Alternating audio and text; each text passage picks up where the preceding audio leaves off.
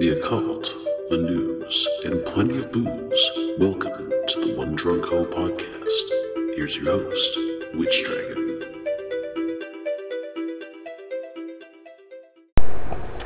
Hey everyone, this is Witch Dragon for One Drunk Ho podcast. I hope everyone's doing well, everyone's doing good, and everyone's being blessed. Good afternoon or good morning, depending when actually anyone's listening to this podcast. Today we are going to do a wine review. And I've actually had this wine before, but I never had it before with you all. And it's Jamal's Dreams. It's a Moscato. It's a white dessert wine by alcohol 16% by volume. And I hope everyone likes it. And I'm only having one glass because it's that sweet. But I hope everyone looks for it because from what I remember it tastes pretty good. But we'll see if I'm still right. So I'm going to taste this for you right now, as Lydia would say. From Lydia's Kitchen or whatever she has on PBS. Shout out to Lydia, not that she knows or gives a fuck who I am, but hey, it's all to the good. Now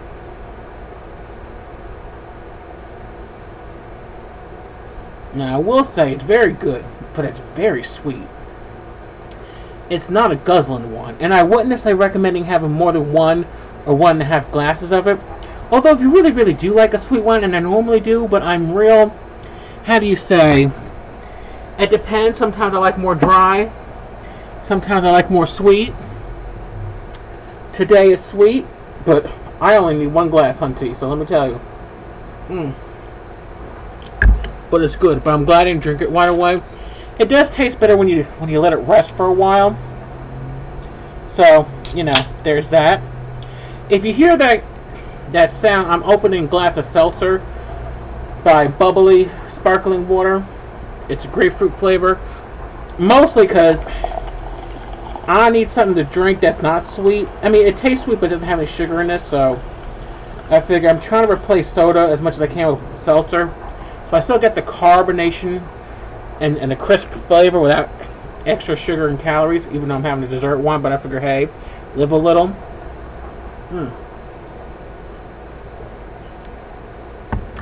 And besides, we got some reading to do today, hunting.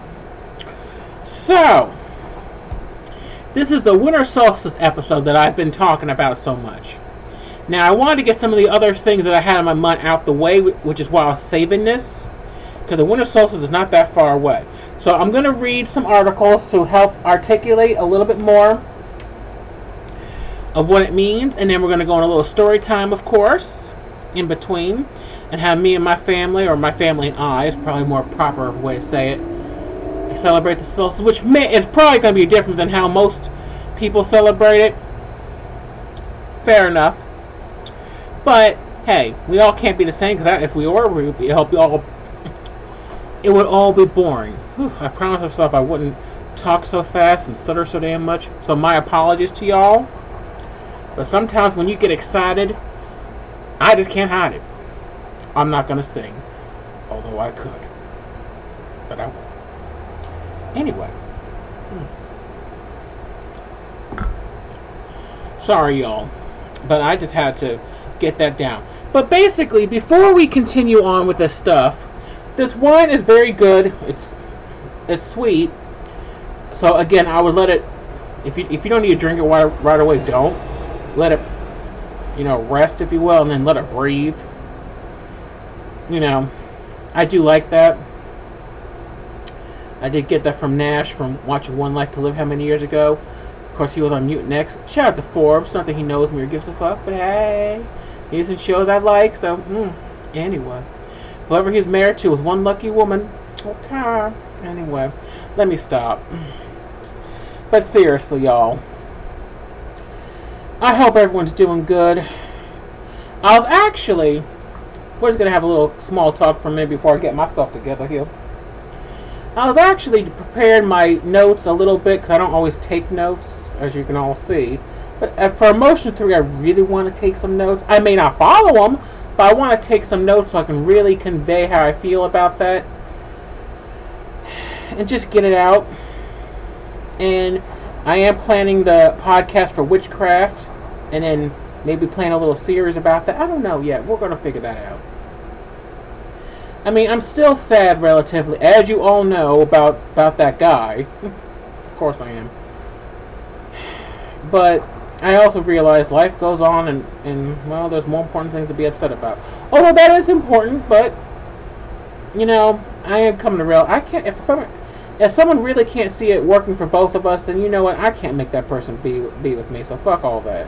And I am thankful for nothing else, for the loves of my life. So it's not all bad as much as I like to make it out to be. And I do realize that it just sucks sometimes. But you know what? Again, life goes on.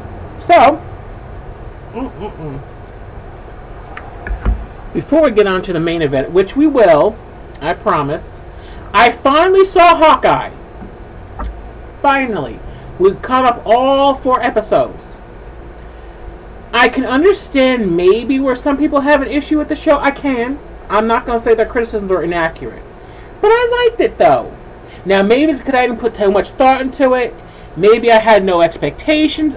I don't know. But I like the show. So I'm going to roll with that. I like the color scheming. I liked where it went. Now, allegedly, maybe the wife he's married to is Mockingbird. Who knows? If she is, awesome. I don't know much about Mockingbird because of all the comics I read. I usually just read X-Men.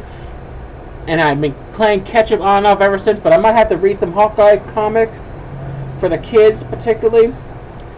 But other than that, I'd be cool if it is. I might have to catch up on who Mockingbird is. And definitely who Echo is.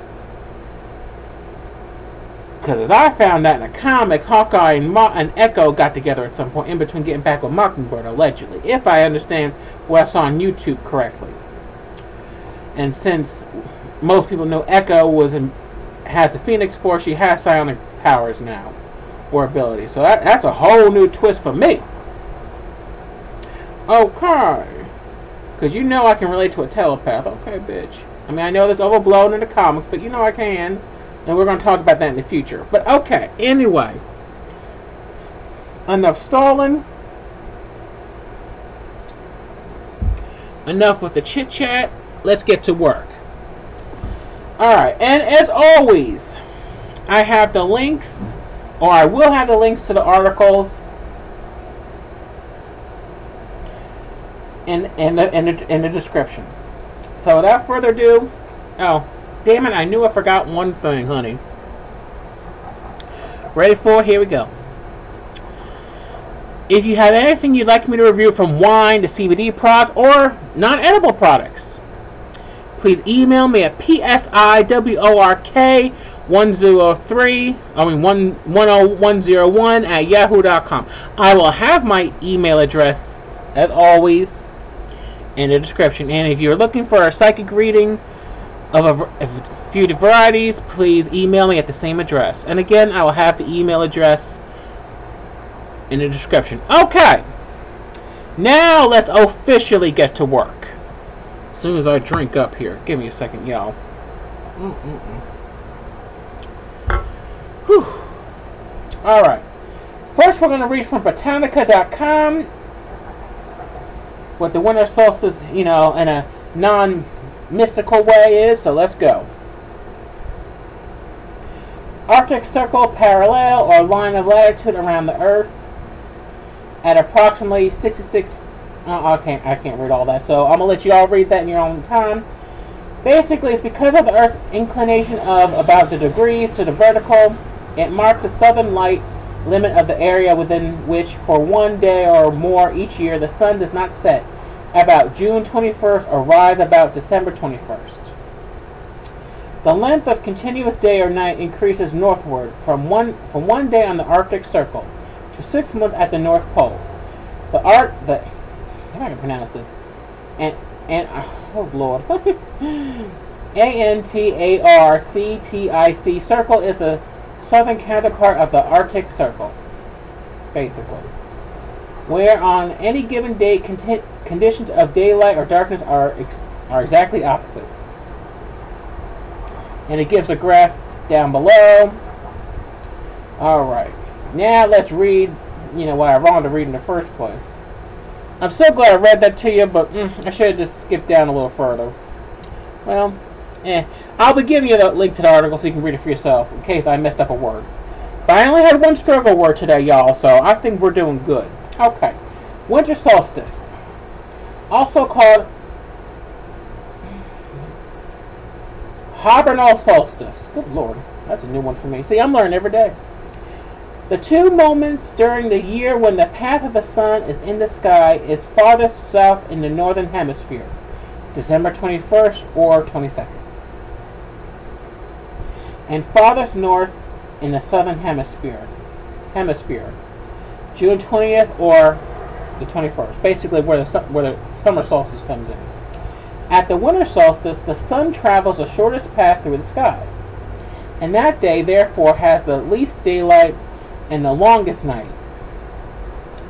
When the winter solstice happens in the northern hemisphere, the North Pole is tilted about 23.4 Fahrenheit or degrees through 23.27, well, whatever, you get the idea.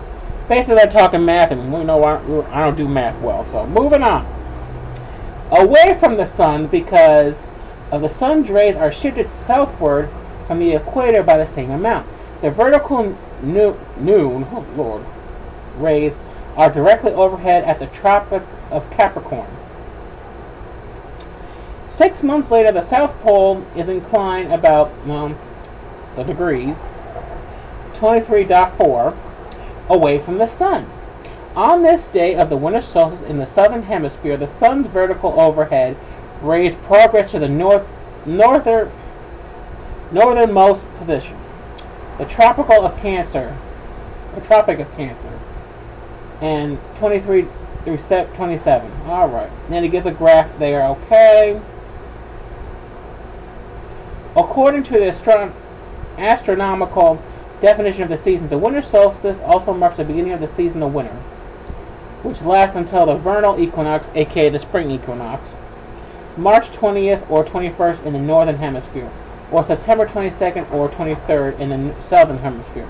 After the solstice, the days get longer, and the days have thus been celebrated in many cultures as time of rebirth. And of course it goes down here, and well, anyway, it just goes on and on. And I'll let all of you read that on your off time. We're going to go into some goddesses or gods of the winter in a little bit.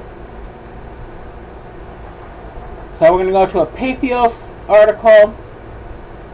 And that's how Poseidon saved Christmas, as the headline says. Ooh, I need a drink for that. Hold on. I need a drink for that one, y'all. Okay. Let's begin. Harmonize. As I was lazily scrolling through my Facebook feed the other day, looking for stuff to get worked up about. I love this already. When a post from an Italian witchcraft page jumped up at me. And I'll read the headline. This is the eve of the feast of St. Nicholas, patron of the city of Bari, B-A-R-I. St. Nicholas had hereditary ties to the priesthood of Zeus, aka Jupiter, to some people. Although, between me and you, I think they're slightly different gods, but they all assimilate each other after a while, so anyway, allegedly. But in Bar, main mask variation of the god Poseidon, Neptune. And I was like, wait, what? What? Pagan gods masquerading as Christian saints is my jam. How did I know about this? So, I started poking around on ye old trusty internet and read a few articles, and wow, I'll be damned, St. Nicholas isn't Poseidon. Oh, that's true. That's interesting. Would make sense. Anyway, I don't know why I was so surprised, considering the high percentage of Olympians who made the jump to Saint variation. Hermes, as we know, reinvented himself as Saint. God damn it. A struggle word. Expedite. E-X-P-E-D-I-T-E. Athena stuck around as Saint Barbara. Interesting. Patron of military engineers, and Dionysus adopted the guise of Saint Denis. Anyway, E.D. no, I am not making this up. Apparently the person's not making it up, apparently. patron saints against hangovers, who is usually depicted holding his own severed head, which vines growing out of his neck. I think that's some bullshit right there. Oh, right. So yeah, totes Catholic. Now I'll explain a few things. Allegedly. St. Nicholas has a number of patronages, including children, archers, thieves, prisoners, the wrongly accused, newlyweds, prostitutes. Okay. Pawn shops and barrel makers. Fascinating. I'm all for it.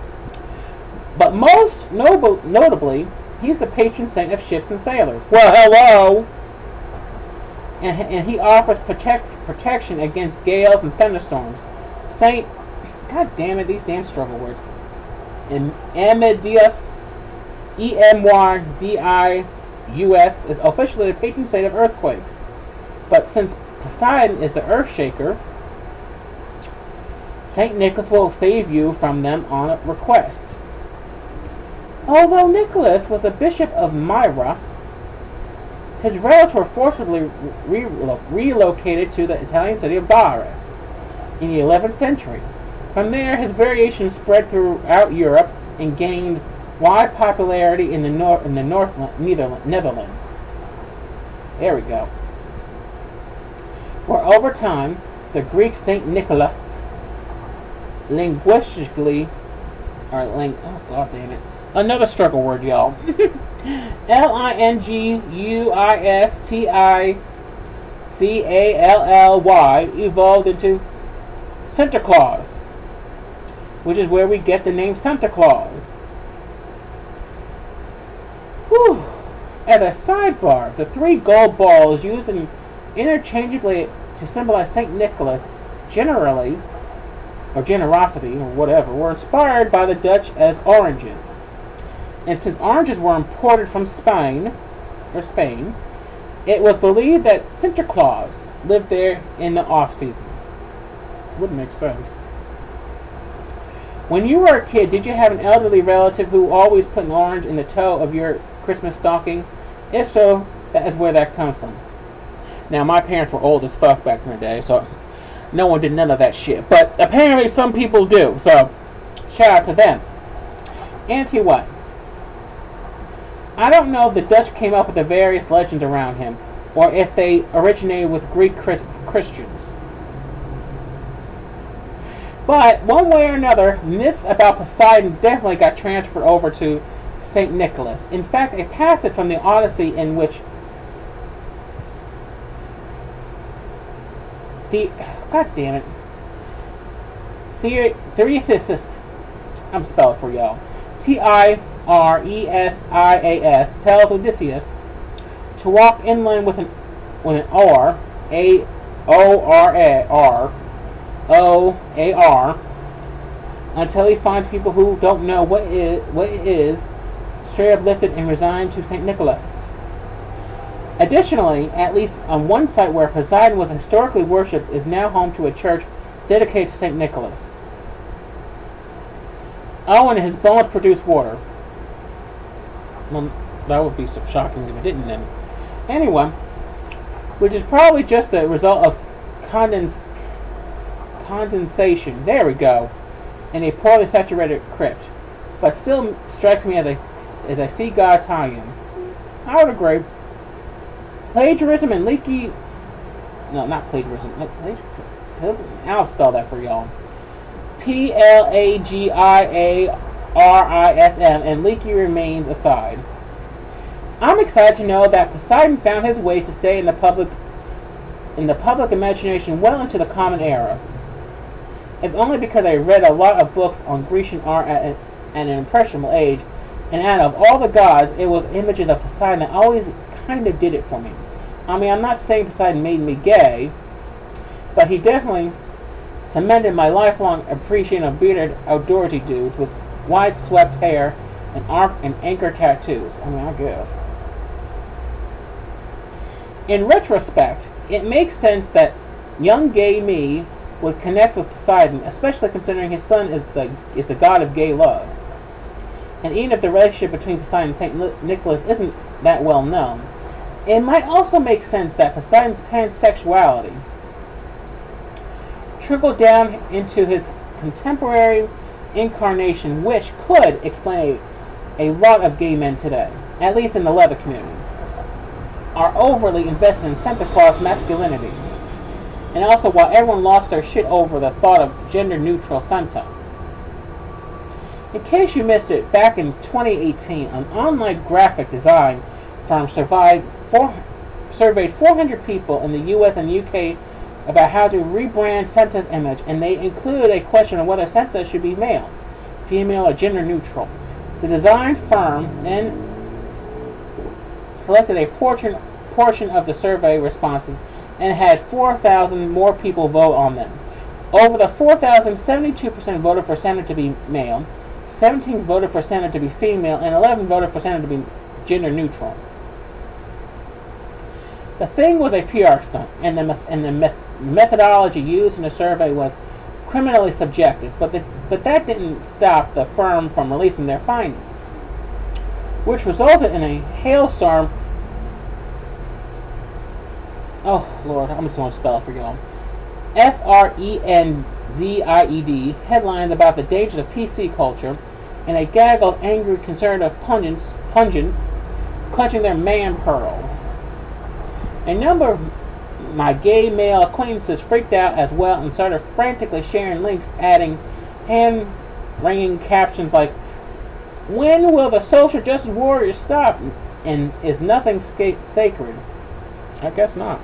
I feel like in response to their privileged histrionics, I broke out some shabbies and trolled them all through the universal language of fine art, which the graphic is here. You can see for yourself when I will post a link.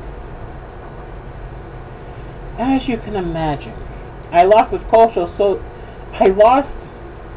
of social media friends when I posted that doodle, and I was 100% okay with that. I don't tolerate transphobia in any form, and since Poseidon has a non-binary partner, I doubt he does either, nor do I think St. Nicholas, as a patron of the marginalized, would appreciate his modern personage being used in a way that promotes prejudice toward any minority group. Although I really do wish that I'd been more aware of the parallels between Poseidon and St. Nicholas back then, because whenever anyone complained about gender-neutral Santa, I could have been like, well, of course Santa's not gender-neutral. You're thinking of Nyrates, the god of trans-masculine gay men and sea snails. He's Santa's roommate. And then I probably would have been unfriended a few more times. But in the spirit of giving and giving back, I'd have totally been okay with that too. And of course, we go down here. Alright, and the article is by Thumper Marjorie Splitfoot Forge is a Gardnerian high priest and initiate of the Manian Brotherhood. Lord. Well, he's done a lot of shit, basically. And I'm going to let y'all read that. And that's the first article. Alrighty then. Whew. That was a whole lot, y'all. Let me tell you. It really was. Okay.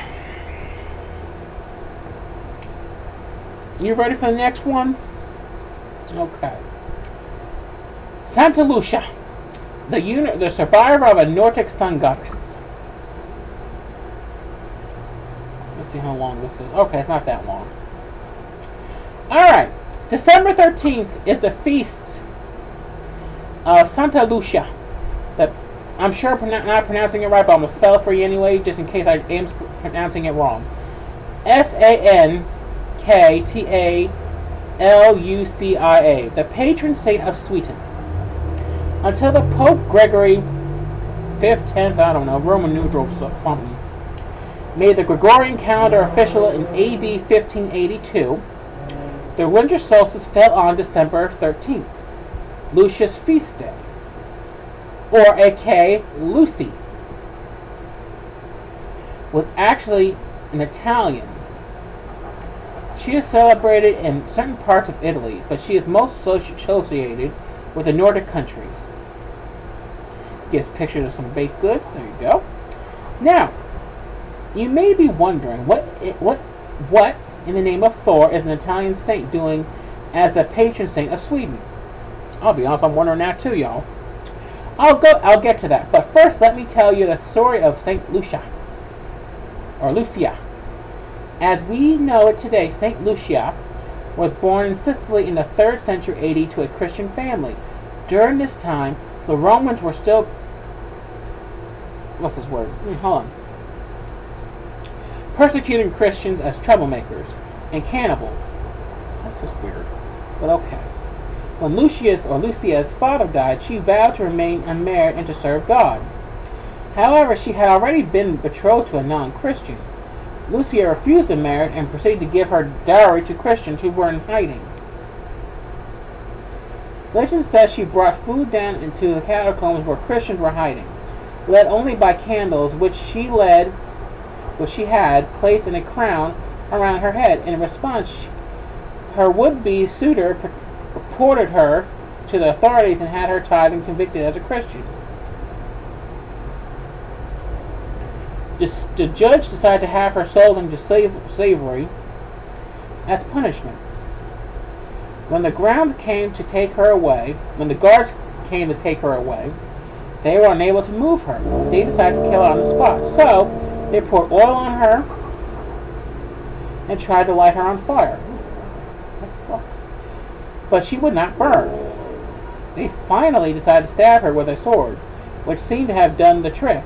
This all supposedly happened on December 13th, AD 304. She was made a saint because of her faithfulness to God and a seeming miracle that saved her from being sold into slavery, and from the fire always use a sword. I'll give you that one. No one knows for sure who brought the story of Lucia to Sweden, but once it was there, it took off.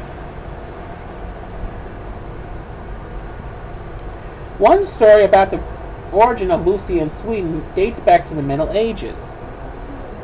The story province of Värmland was having a terrible famine, and the people were starving on the longest night of the year, which happened to be December 13th.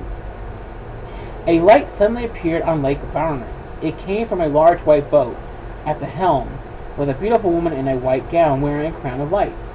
The ship was filled with food, and once it was unloaded, it disappeared. Saint Lucia had come to rescue Värmland. In the modern tradition, the eldest daughter wakes up early in the wee hours of the morning and makes coffee and saffron rolls, or lucerne kettle.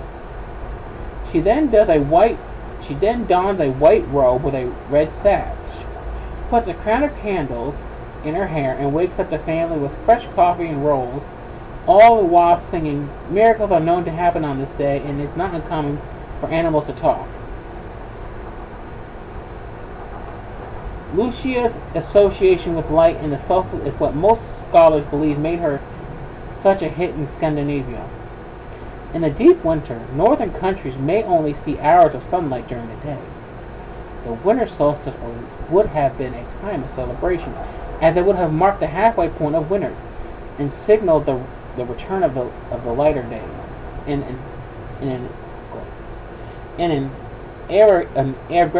I'll spell it because I'm pronouncing that word incorrectly.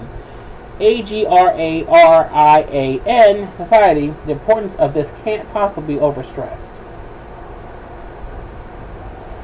In pre-Christian Scandinavia, the sun was represented as a solar goddess. Sol, or Suna, is the sister of the moon and drives the chariot of the sun across the sky every day. Pulled by Alsvin, very fast, and Arbak, or early rising. The chariot is pursued by the wolf Skull, who sometimes comes so close that he is able to take a bite out the sun, bite out the sun, causing an eclipse. Suna would have been hugely important during this time of year, and Yule celebrations most surely would have honored her. It is generally accepted that the feast day of St. Lucia or St. Lucia and the winter solstice are closely related. It is not too much further off a stretch to see correlation between Lucia and Suna, as this is a common theme amongst Catholic saints. As a modern pagan with strong Swedish background, I have fully accepted the connection between Lucia and Suna. This is one of my favorite holidays as a child and one that my family always placed a big emphasis on. It was no surprise to me years later when a pagan I found out the connection between St. Lucia and the pagan tradition. It fills my heart with joy to think about the fact that my family is still carrying on this tradition and that my siblings and I will passing it on to the next. If you would like to honor Lucia or Suna this December 13th, here are some ways to do it. Make Lucia buns, serve them to friends and family, or even bring them to work. Sing this very version of the traditional Lucia or Lucia rehetenized. Meditate on the importance of light in the sun. Take this time to focus on staying positive even during dark times. And who is this article by? Let me see, because I really did not see who it was by directly. I think it's, it's by Julia Penelope. Alright.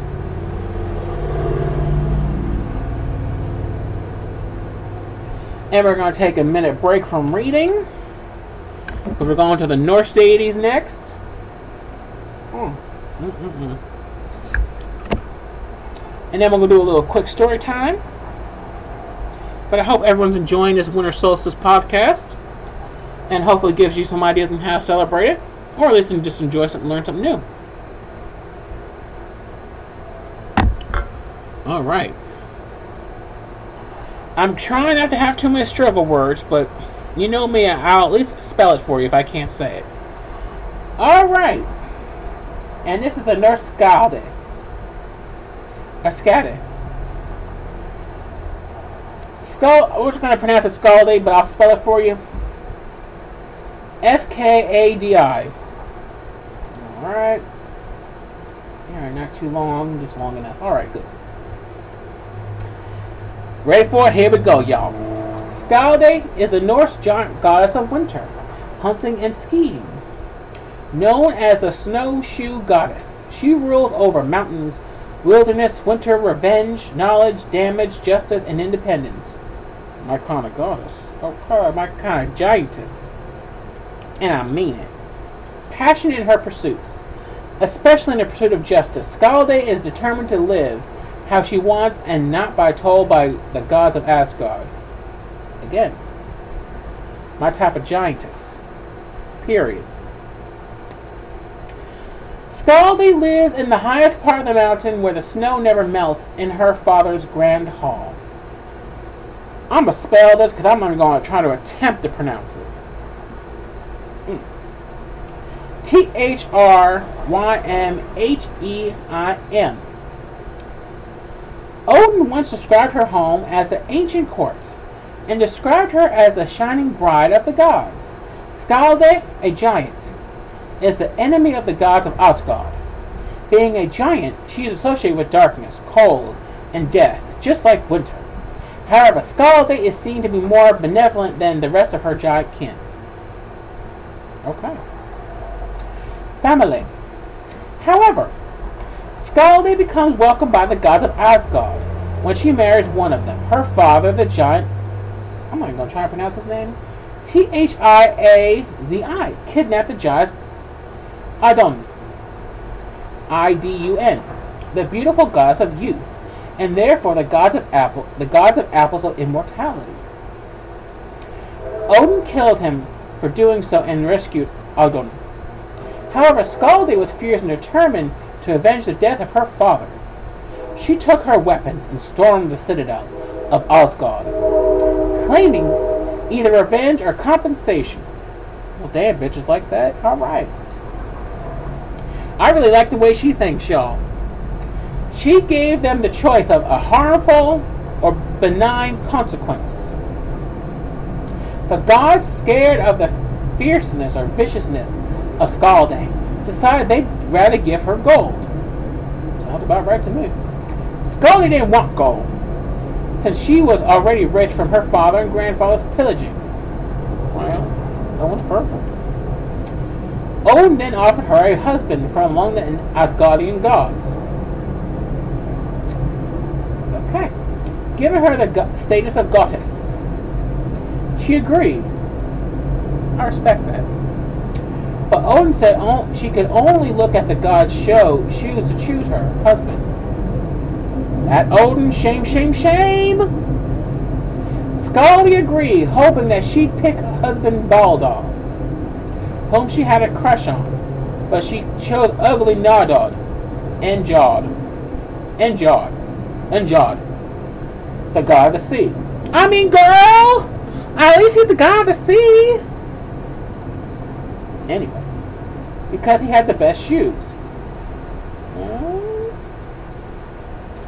I'm a shoe person myself, but anyway. But then again, he had good shoes, so he wasn't that ugly, right? Anyway, I said it. Next case, as Kaya would say. Not that Kaya knows me or gives a fuck, but anyway, shout out to Kaya. And who? Njord and Skalde's marriage didn't last long. It never does sometimes, y'all. Only half a month. Damn! That's like almost like my first marriage.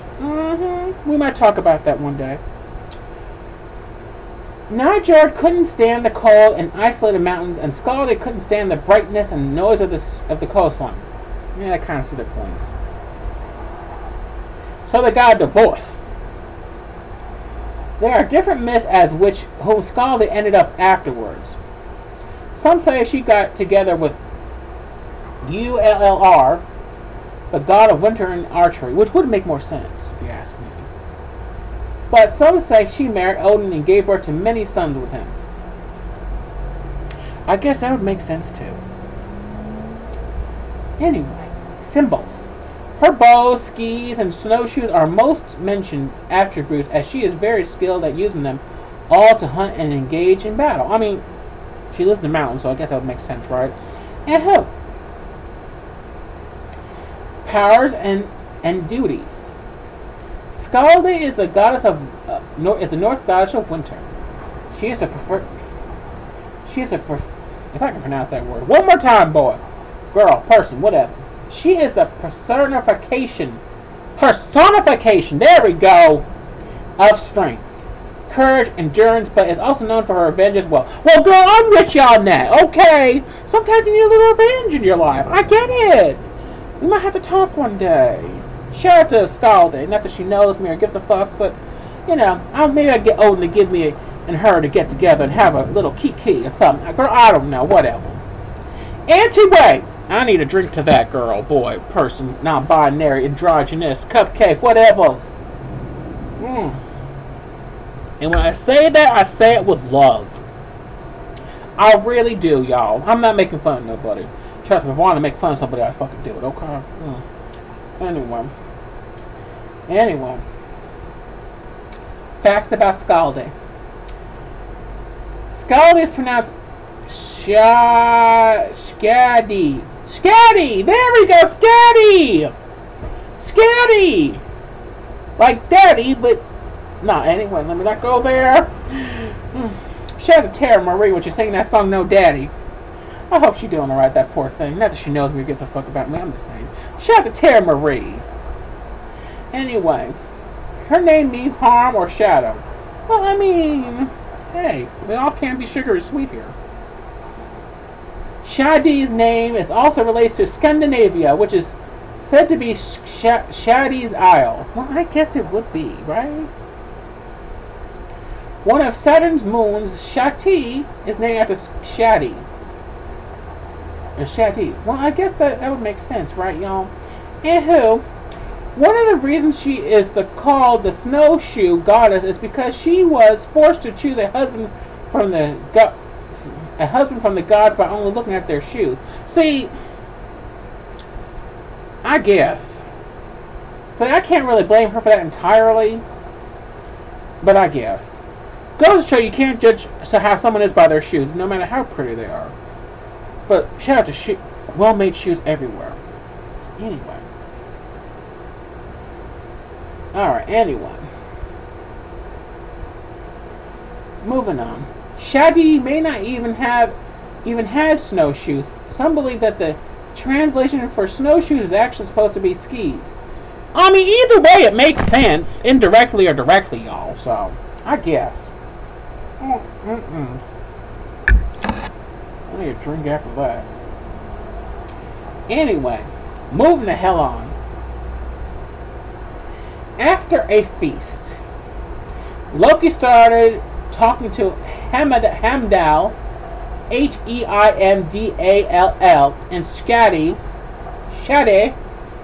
Shade interrupted, telling Loki he was too well lighthearted and wouldn't be having fun much longer because he would be bound to a sharp rock with the ice cold entrails of his dead son. I mean, that's just mean spirited, y'all. That's just mean spirited. Why you gotta be cold like that? I guess. Heifers. Alright, let me not judge. I ain't much better. Loki claimed that he got Shadi into his bed, which she denies. Whether you're gods, whether you're human, in between, shifter, vampire, pudding cake, some men be lying on their dicks. Sadna told the men who are talking when they want something from me, like money or something. Fuck y'all twice. And I mean that. Period. Anyway. Loki was known to say the same about numerous goddesses. You know what?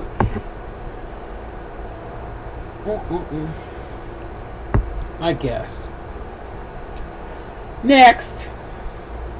When Loki was captured and bound, Shadi placed above his face a venomous snake that dripped venom onto him, causing him so much pain that earthquakes result.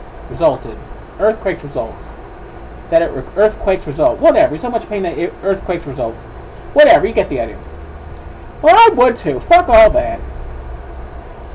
How you gonna lie about someone play hating, saying they slept with when they didn't? Get the fuck out of here. Now we got one more thing to read about Fall Hall. Let me make sure how long it is, because I do want to get a little bit into story time, which really won't be that long. Okay, this is actually relatively short. So, I'm going to try and hopefully not have too many struggle words. But I'm not going to lie. I might have a struggle word. So, I'm just going to warn you now. I'm just going to pronounce it or spell it. Okay. But I think at this point you're used to it, so let's go. I just want to say thank you all for the support of the podcast. It means the world to me. And I mean that with love. Okay, here we go, y'all. Here we go. Frau Hall, the goddess, the Germanic winter goddess. Now let me see, before we go on, I forgot to read who this was by. I'm sorry.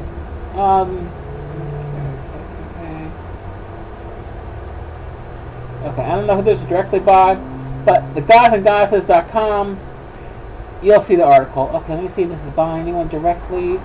Otherwise, this is hagstonejournal.com. Okay, I don't really see who this is by directly. But, anyway, you'll see the article. So, let's continue.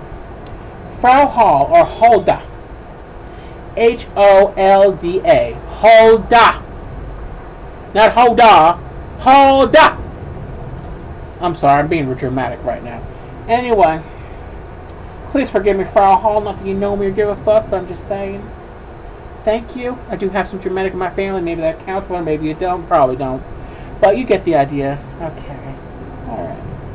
Is a Germanic goddess of agriculture and women's crafts, and is celebrated with a midwinter festival. She lives at the bottom of a well. I hope that's my choice. Anyway, who am I to judge? And first taught women the craft of spinning flax. Hol, or Halda, is associated with witchcraft. Well, shout out to her! You go, girl! Or goddess. I don't know if I really should call her a girl, but you get the idea. and leads an army of witches riding distaffs. Okay. I'm all for it, girlfriend. Well, according to German folklore, men and women would leave their bodies at night and follow Frau Hall and a host of witches and female spirits. Well, you go, girl. I'm all for female empowerment. Sisters doing it for themselves, it seems. Frau Hall also leads an army of women armed with sickles. That is so amazing and so scary at the same time. I might need her one day. Shout out to Frau Hall. Let's see if we can work out something out, girl. Anyway. In the Alpine region, see, that wasn't a struggle word for me. Frau Hall leads the Wild Hunt, a supernatural horde that flies through the night on horseback. The Wild Hunt can pertain doom. No shit. I feel like saying, but let me not be a bitch. Causing the death of those who witness it, or abducting them and carrying them into the supernatural realm. I mean, I guess you do what you gotta do. Anyway, Jacob Grimm writes about Frau Hall or Hulda in his Teutonic mythology. Howl riding to ride with Howl is equivalent to a witch's ride. I guess it would be. Into the same furious host. Furious host? Oh, yeah, that sounds about right. Okay. According to a widespread popular belief, where adopted the souls of infants during dying unbaptized. Oh, god damn, that's weird, but okay. Who am I to judge? Not having been christened, they remain heathen and fell into heathen gods, to Woden or Hulda, whatever. Hulda. Oh, god damn. Bitches. Not everyone gotta be Christian. Anyway, I digress. According to folklore, Frau Hall may look either like an old witch with long teeth or a kindly-looking woman. In either form, she flies through the countryside around Christmas and enters homes, checking to see all the spinning is done and put away. Well, I mean, I guess you gotta supervise these bitches, girl. I'm with you. If not, she will mete, M-E-T-E, out punishment. Like, put the smackdown on you. Smackdown, bitches! Okay, she didn't do all that, but she probably did. I don't know. No disrespect for your girlfriend. Anyway. But if it is done, she will gift young women in the household with spindles. This is possibly to make sure women are not working, as spinning was one of the main jobs of women in Germany, and are keeping Frau Hall's holy days sacred. You damn Skippy. Gotta keep a day sacred, y'all! Anyway. Moving on. Hulda is known in Scandinavia too, where she cares of unbaptized infants and is the queen of the Huldre folk or forest spirits. I mean, hey, you gotta be a queen of somebody, right? Anyway, the brothers Grimm have a tale about Frau Hall. The story follows an industrious girl who fell in a well attempting to catch the spindle she dropped. Well, at least she tried. The well is a portal to a magical land where bread asks to be taken out of the oven and the apples on trees are asked to be harvested. I mean, hey, you do what you gotta do. Sometimes you gotta ask someone to take it out for you. Legend. The girl meets an old woman, Frau Hall, who asks the girl to help her with her housework. One of the girl's jobs is to shake the feather bed until feathers fly out. I guess. Which would make it snow back in the girl's world. I mean, as above, so below, right? Anyway, the girl is very helpful to Frau Hall. When the girl expressed to Frau Hall that she was homesick, she was allowed to return home. Frau Hall gifted her with gold and the spindle she had lost. Oh, that was nice. And she made out with gold, y'all. I love it. Frau Hall associated with the realms of agriculture, flax, spinning, women's work, children, winter snow and magic indicate she is a very ancient goddess. Well, you got that right, because apparently she recognized maybe some men like to be doing all that too. Not me particularly, but somebody. So, but who am I to judge? She is a creator of weather and a personification of seasons. I would think she would be. Specifically winter. When she is in her crone stage, she is the mother of creatures and crafts. That's what I'm talking about, girl. She has survived Christianity. You go! Just for that alone, you go, girl. In various roles in Norse mythology. The bread, apples, and spindle in the tale of the Brothers Grimm collected show her archetypical nature to women, and through the wild hunt of the unbaptized children and the portal in the well. Frauhall is associated with taking people to the other world, in life, death, and regeneration. This winter season, consider the sacred aspects of your work, your craft. You are a creator, you damn straight. Your ability to create is both a gift and a responsibility. And use it intentionally and with your whole heart. Now, I love that, y'all. I really do. That was a beautiful thing. Whew, I don't know how I'm going to top that with a story, but here we go, y'all. Okay. Now, back when I was growing up with Mom and Daddy, and quite frankly, most of the holidays for us kind of sucks because, Daddy was an abusive pig. And the only good Christmas we actually ever really genuinely has when he left us that one day, that one year, and we had pizza. Of course, it came back, so that kind of sucked. So, the other day was nice. Although, between me and you, I don't think Mom really ever believed in Christmas. I don't really think I did either. It was just more so I can get gifts. But Mom always wished me a happy solstice or happy first day of winter. And of course, when I started watching Xena, we kind of started saying happy solstice to each other, blah, blah, blah. Not a lot, but it happened. And of course, this is long before my mother's transition, which is such another story that I may have to work into at another point. Maybe for season 2 or 3 of this podcast, I don't know. But suffice to say, it wasn't like we were ever really big Christmas people, unfortunately, or fortunately. And quite frankly, after my abduction, I just kind of stopped celebrating completely. I kind of hated it. I still do, but I don't want to take it from anyone else. I just wish people would respect my feelings on it more, and they don't. Anyway. So, Mom was always more magical than she wanted to lead on, especially with Daddy around. So she'd teach me things indirectly now, looking back. Not a lot, not a ton. But something. And when I met Dylon, who later became the first husband, again, that's a whole nother story. That's when I started realizing my magic. And of course, as the years went by, I found witchcraft and paganism, and, well, the winter solstice made more sense, so it became my favorite holiday.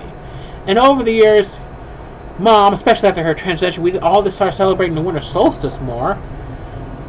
And it became something special because there was no previous issues with it. And we have always kind of celebrated the first day of winter unofficially, I might add. Let me be truthful, unofficially. And from there, now we've been celebrating it all with our growing family, the more magical side of the family, I might add, for the past 2 decades. It was a slow transition, of course, but a transition. We started celebrating with the gods and all the magical folk that who become our friends and family over the last 2 decades. So the winter solstice is special to me because it just has more magic for me, and it just has more wonderment. And yet, I don't know if I celebrate the same way as most witches or pagans or Wiccans. Not necessarily all the same thing. But it became special. It's not just because of the gifts, although that does help. It's not just because of the rituals, which is nice. It's because of the gods, but it's because me and Mom found a way to reconnect to each other with our growing, family. In this version. So that's why the winter solstice is more special to me. More and more as I get older. And I love learning about these different things. I really do. Now I need to make a disclaimer, even though I hope I kind of said it, but let me make it clear. I'm not anti-Christmas. I'm not anti-anything. I'm anti the disrespect because there's more than one winter holiday. It's not just about the winter solstice or Christmas. People who celebrate Kwanzaa celebrate that. I'll even celebrate more about Fall Hall actually directly, etc. Every holiday, or Hanukkah, every winter-based holiday should be celebrated and or respected. I may hate Christmas, me personally, and it's not the holiday itself, it's just what it reminds me of, rather, is what I really should say. But the winter solstice is a genuine holiday I do celebrate, and that became something to me.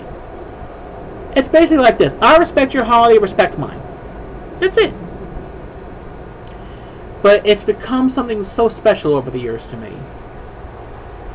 I may not be the type to overly decorate for it, but spending it with the people I love the most, that's what makes it special. And the rituals after, during it, and everything else, and the magic. So, it's been a slow progression over the last 2 decades of coming up with our own traditions of celebrating together, coming together at Mom's Villa with Weather Dragon, and just being together as a family and celebrating with our friends and our acquaintances. And leading ritual. And having fun. So, it's not like everybody else's, but it's special to us. At least to me, anyway. I think even to her. It helped bring us back together. Anyway, I think I talked long enough. I hope everyone has a good holiday season, whatever you celebrate or not celebrate. I hope you have a great day. And I wish everyone a happy, safe New Year as well. Although I probably will do a couple more podcasts in between this, but in case I do, I hope you all have a great New Year as well. Thank you. This is Witch Dragon, signing out. May everyone be blessed and celebrate. And you don't necessarily need a reason to celebrate. Just celebrate you. And I'm all for that. Take care, everyone. Bye-bye.